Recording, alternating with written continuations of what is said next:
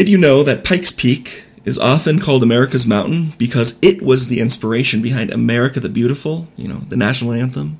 I actually didn't know that until, last year. Yeah. Yeah, okay. Now that when we look out our window, we see a giant purple mountain. Purple Mountain Majesties? That's right. I like it. And then we look the other way and we see fields of grain. Wait, what is it? Waves of grain? Waves of grain. Golden waves of grain? See, I have to sing through the entire... I don't know what it is. Quick, sing it in your head. My name is Ryan, a born and raised Colorado native. And I'm Carrie, a Texas transplant and a Colorado newbie. And this is the hashtag Colorado Life podcast, where we help newcomers and natives explore like a local. Together, we're a married couple living along the Front Range in Colorado. I'm really excited about the second episode because today we're talking about how to live at high altitude and avoid altitude sickness, and we're also going to be sharing our favorite places to visit at high altitude. So, first question, what exactly is considered high altitude? So I had to do a little bit of research to find it, but high altitude is considered above 3,000 feet. And where we are, we're a little bit above 6,000, so we're twice that. So in Colorado Springs, we're above 6,000 feet above sea level? Yes. Okay, gotcha. While Denver is, a little bit below that, but the Denver is called the Mile High City, right? So it's like a mile above sea level. Yeah, okay. So a little bit less, but not a big difference. So if you're moving or visiting to Colorado, how did you prepare? How would you prepare? Because you, being from Texas, and you coming up here many times when you're a teenager to go skiing and stuff, what would you do to kind of avoid it? I was not prepared. Every year when we would come here, I would just basically get sick. I would have to... Well, when I was a teenager, you'd get over it really quickly, or you'd adapt really fast. But as I got older, and then when we moved here, so we moved to Boulder in October of 2015. And so that following spring, I remember being outside and I was putting together this little planter that I was planting some plants in for our balcony and stuff like that. And I think I was out there all day on a Sunday. And I didn't drink any water, really, and I didn't realize I was even sweating, because that's another thing here is, the higher up you are, the closer the sun is to you, or at least that's how I feel. And it's really hot sun, and it makes you, it's like dry air, too, so you don't really feel like you're sweating. And so anyways, I was putting in these plants in the planter and all that, and out there all day in the sun. And as it started getting later into the day, I didn't realize that I was super sunburned, and I was also very dehydrated, and my blood pressure started skyrocketing. I got really hot, my face and my body was really red, and I was so hot, and I felt super sick, and I was shaking and everything, and I couldn't figure out what's going on. And you told me to sit down and just relax and drink some water and whatever. Come to find out, I had basically had a heat stroke, and I was dehydrated from being in the sun in the high altitude and not drinking a lot of water and getting sunburned and everything like that. It was really, really scary, actually. And so now we kind of have even a joke that I drink so much water that I just pee all the time, but that's because I don't want to get dehydrated again. And it's super easy to do. At least it is for somebody who didn't grow up here. Yeah. And then there's me. I don't really notice the elevation at all. I come up and down and never really have any problems. When I was living at sea level for many years and I would come back to Colorado, I would experience almost no effects at all. But I don't know if that has something to do with me being from here, being gestated, whatever, in my mom's stomach here. So I was just I grew being used to it. Mm-hmm. Yeah, because you were born here and I just, moved here. So yes. It's a big difference. I mean, even now, I've lived here for almost 4 years and I don't notice the altitude for the most part. But when we go hiking or we go driving into the mountains at all, I still get symptoms of altitude sickness and I still have problems with it. So, I mean, it's definitely something that you're going to notice. And it wasn't something I had initially thought about when I wanted to live here. But when you move here or visit here, you definitely need to prepare for it. Actually, so my mom is somebody, so my parents came up and visited us, several times since we've lived here. And The first time that my mom was here, she actually got altitude sickness pretty bad, so much to the point where after 3 days, they had to turn around and go back home. So it can definitely affect, anybody when you're even just visiting here. So we're going to be sharing some things, some tips and stuff here in a little bit of like how to avoid that. But especially when you're traveling and you don't live in Colorado and you're coming to the state, you definitely want to be careful of high altitude sickness. It is very true. My uncle actually lives in Arizona. He actually lives up in the mountains of Arizona. And Wait, Arizona has mountains? Are they like Colorado mountains? Yes. Or I need to go there and see this. So he lives pretty high up in the mountains. He only lives about, I think, 800 feet below Colorado Springs elevation. And many years ago, he was coming up and visiting, and just that 800-foot change caused him to get sick. He got altitude sickness just from going up 800 feet, and he's acclimated to it. But it was enough to cause a problem because he was not preparing, he was not avoiding it, and he essentially got, the symptoms are just like the flu. Mm-hmm. Yeah, not a fun trip. Yeah, I mean, I've noticed it as well. We've gone to some of the mountain towns, like we stayed in Breckenridge for our anniversary last year. I don't know exactly what the elevation is of Breckenridge, but compared to Colorado Springs, it's a little bit higher, I'm sure. But not by that much, right? Yeah. Like incrementally. And I noticed it a lot when we were there for only the weekend. Yeah. And by the time we got home, I was like, oh, thank goodness I'm back in sort of normal elevation of what I'm used to, because I was getting a little bit of a headache and nauseous and it wasn't good. Mm-hmm. So, but I do have one question that I'm interested in hearing is like, so you said that higher elevation doesn't really bother you, but what about when you go like from super high elevation to lower elevation really quickly? So I went to Alaska last summer and I was right on the water. So, just right at sea level, and I started getting really sick. I kind of just looked into it to see if there was essentially a reverse altitude sickness, and there indeed was, just exact same symptoms, but literally the opposite. Someone who is acclimated to a high elevation comes down to a sea level way too quickly. They just get the exact same problems as somebody who is going from low elevation to high elevation. It was really interesting. I had no idea that existed. Yeah. And the top suggestion that was on the internet was quickly ascend to 3,000 feet or more, and I was like, well, how are you going to do that quickly? It's not easy.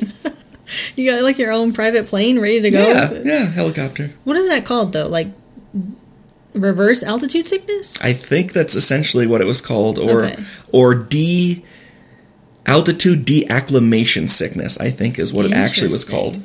Okay. Well, anyways, so that was just something I was curious about. So, what are some tips for high altitude and avoiding altitude sickness? So, as we discussed, obviously drinking a lot of water and making sure that you have a lot of fluids and that you're hydrated. So, if you're going to say like either fly to Colorado or drive, you are going to ascend pretty quickly over like a 2-day period or even just in the 1 day that you're on the airplane. So you want to have a lot of water for sure. Yes, water is, I think, number one. And that's pretty much true with any sort of illness. You always want to drink a lot of water. You want to drink a lot of water, but you also want to eat a lot of food, like enough to keep your energy up. I mean, your body is really struggling and working hard to produce more red blood cells to compensate for the thinner air. So your body needs those resources to produce the red blood cells. Yeah, and like good food, right? For energy and stuff like that. I don't think you'd want to just eat like a boatload of burgers when you get on the airplane. Yeah, Twinkies, alcohol, it's great. That sounds terrible. And then, also protect your skin. At higher elevation, you're definitely more easily sunburned. Wear some sunscreen and stay out of the sun as much as possible. It definitely drains your energy. You're also going to lose a lot of fluids really much more fast. And then take it slow if you can, So we always drive to Texas and visit my family and then drive back. And then, people that come and visit us, whether it's your family from California or Arizona or my family. But if you can take it slow and drive for 2 or 3 days and kind of acclimate every day, as you get a little bit higher, that'll definitely help. It makes you wonder if people who fly here have a harder time than people who drive here. Mm-hmm. Because, the ascent in a car is going to be much more gradual. Yeah, that's true. And I mean, another thing that I do, I'm not sure if it's really scientifically sound as a tip for avoiding altitude sickness, but I mean, one of the symptoms of altitude sickness is getting a headache and migraine. So I always take the recommended daily amounts of ibuprofen when I'm going up into higher elevation. So that could be a good tip for some people. At least it works for me. Help avoid those headaches and stuff, yeah. Yeah, mostly that. I don't think it would really help with avoiding altitude sickness. It would just help with a symptom of it. Yeah, agreed. So, yeah. What are some other symptoms of altitude sickness? We talked about headache. It's the flu. Shortness of breath, you're nauseous, get headache, you just feel like you have no energy at all. But it can be pretty mild to pretty extreme. You can just feel kind of iffy and you just want to take it easy. But it could be so bad that you can spike your blood pressure and you have to have an emergency run to the ER or something. Mm-hmm. Yeah, and I mean, I feel like getting a good amount of sleep is also helpful. So, I mean, these are basic, how to stay healthy tips. Drink a lot of water, eat good food for energy, take it slow, and get a good amount of sleep. Yeah. I mean, it's pretty basic, but it's still very important. And something else that can help you avoid this is up in the mountain towns, because they have so many tourists from not high elevation, they actually have oxygen bars. So, okay, so what is that exactly? I don't think I've ever been to one. So they have these giant tubes that you literally stick your face against, and they put 100% pure oxygen up from these tubes, and you breathe it in. So your body is able to get hyper-oxygenated briefly. Your body will be flooded with oxygen, so it'll steer clear of a lot of those things. It doesn't necessarily reverse it, but it can kind of help temper the symptoms. And I guess it works, because I've seen some of those bars just, walking around or whatever, but I've never been inside one. So, I mean, I guess they work. Yeah. That's cool. Okay, so let's talk about cooking at higher elevation. You're a personal chef, so cooking at higher elevation is definitely different than when we were in Texas or even when you've lived in Seattle. What are some things that people should know? The air pressure is lower, so that means that the boiling point will be lower here. That's interesting. So, the boiling point is 212 degrees, usually. Yes. So here it's what? Here it is actually around a little bit above 200. It is 1 mile up, it's 203. So where we are, I bet you it's pretty close to right at 200 degrees. So a couple things happen, interestingly, in the science of cooking at high elevation. First off, boiling liquids cannot exceed their own boiling point. So if the boiling point is 200 degrees, water is not ever going to get above 200 degrees. Otherwise, it just completely bypasses, turns into steam, and you don't have boiling water. You just have a cloud of steam. So things that are affected are things that have to really do with water. So cooking pasta is going to take probably 1 or 2 extra minutes. If you're cooking any sort of meat, if you were to be boiling, don't boil your meat. That sounds terrible. But braising something or steaming something, it's going to take a lot longer. So the trick is to add a quarter more time. So if you're braising something for 3 hours, you want to add a quarter more of that. So that means 45 minutes more at the same temperature. Don't change the temperature. Keep it the same. Just increase the time. Okay, so increasing the heat is not going to help. Yes, it'll just dry out the food more. All right. Simple ones, cover your food. That's just basic. With a lid, or are you talking about with aluminum foil? Foil will be fine. Okay. Anything, lid will be great too, but whatever you got will really help keep the moisture in. You could also get a pressure cooker. I recently have gotten a pressure cooker. Yeah. And it's amazing. It makes things really quick. It changes the way you cook food when you use it, because you don't have to worry about it taking so long, because it just has so much pressure, that the opposite of having low pressure here, that there's so much pressure that it brings up the boiling point to 300, 350 degrees rather than 200. Okay, so with a pressure cooker, then you wouldn't have to necessarily extend the time. Like, it would basically be at normal sea level cooking style. And also mention that dry things, like if you were to go get a rotisserie chicken, or if you were to do some grilling or something, that will all take the exact same amount of time, because heat is not affected by pressure, the air pressure, just water. Okay, that's an interesting tip. So when you're baking, leavening agents like yeast, baking powder, and baking soda, they will have more rising power because the air is thinner up here, so that means there is less resistance for the gases created by the leavening agents. So if you are above 5,000 feet, you want to use 20% less. So if it says to use like 1/4 of a teaspoon, just use 20% less. Just kind of eyeball it, and you should be okay. Another thing that really happens is because the boiling point is lower, the water will get cooked out of things a lot quicker. So anytime that you are told to use an egg in baking, you can use an extra egg or just the egg white or egg yolk, whichever. But one thing I do is instead of just using large eggs, I use extra large eggs. So, let's just say 4 eggs will equal about 2 cups worth of eggs, while 4 extra large eggs will be like 2.5 to maybe 3 cups of eggs. Okay, that's interesting. And then the last one is microwaves. They work by exciting the water molecules in the food that is in the microwave. So microwaving stuff will always take longer here too. Compared to sea level? Correct. Okay.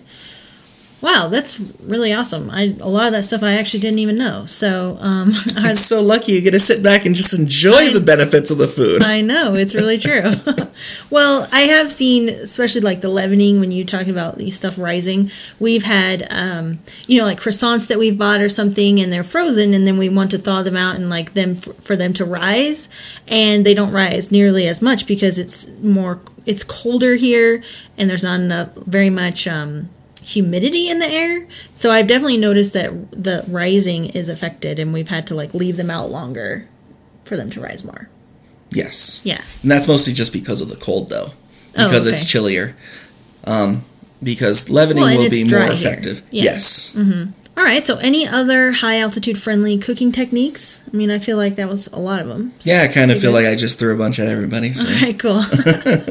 Well, let's have some fun and talk about some of our favorite mountain towns in Colorado that have super high elevation. A town that we drive through quite a bit when we are going up to Breckenridge, or we want to go to Glenwood Springs, anywhere a bit further north, just the path that we take, we end up going through a town called Alma, which is certainly the highest elevation town here in Colorado. I think it might just be a township, whatever that means. I don't know. Yeah, it's a small town. Do they have a mayor? Is that? I think they can only be a town if it has a post office, so... Oh. It has that. Oh, all right. Well, so we'll say that. All right. So Alma's way up there. It's 10,500 feet. It's really high up in the sky. Driving through, you'll notice that your car has no power. When we've driven through, we have here in Colorado Springs, we have 20% less power compared to sea level, but up there it's closer to probably 30-35%. Also, going over Eisenhower, it's Loveland Pass through Eisenhower Tunnel, because you're at about 11,000 feet there. That's true, yeah. I have definitely noticed the change in the power with the vehicles. That's been a very big thing that I noticed, too. Another one of our favorite towns is Woodland Park, which is super cute. It has so many awesome things to do, especially outside. Yeah, it's 8,400 feet above sea level. And we definitely like to go there. I mean, they have really cool, little things you can do around town and stuff. But our favorite thing to do, obviously, is to just go out and find some really good hiking trails, explore a little bit. There's lots of little, side trails and things you can find. We've even found, lakes and ponds in the middle of nowhere that we've walked around. It's been really cool, so. One really cool thing in Woodland Park is this little restaurant, little breakfast lunch place called the Donut Mill. And they have these donuts, and I kid you not, they're literally the size of a hubcap. They're huge, and they're delicious. That sounds amazing. It's always fun to go and grab one. And then, share it, and still have a ton left over. Yeah. So speaking of donuts, on Pikes Peak, which is above 14,000 feet, they have a little tourist place at the very top of the mountain. And they have a little gift shop and then a little restaurant and everything. And in the little restaurant, they have, again, donuts. We love donuts. And in those donuts, they have to make them completely different because of the way that water will work at that elevation. I mean, we're getting way down into like water's boiling at like 180 something degrees at this point. Mm-hmm. So they can't just use milk. They actually have to use evaporated milk. Interesting. Yeah, I mean, 14,000 feet is really high. Totally different than, in the Springs, it's like 6, like you said. And so that's like double. More than double. More than double, yeah. Mm-hmm. All right. Well, before we wrap up the episode, we always like to talk about a Frugal on the Front Range tip, where we end with a tip for finding free or affordable activities in Colorado. And this one is actually really fun. It's a short one. If you're looking for some free altitude-themed fun, go ahead and visit the state capitol in Denver. You can climb to the 13th step. It's actually 1 mile above sea level, so 5,280 feet, and you'll see a fun little marker there. So you can take a picture, you can document the fact that you're exactly 1 mile above sea level there. It's really cool. Well, that pretty much wraps up this episode. We really appreciate everybody listening. Thank you so much. And to learn some more about this episode and the resources that we shared, like the High Altitude Cooking Guide, visit our website, #ColoradoLife.com. And if you like this show, please leave us a review. It helps us get discovered by new listeners, and we love to hear what episodes you guys enjoy. Yes, thank you again so much for listening. Until next time, get out there and explore our beautiful state.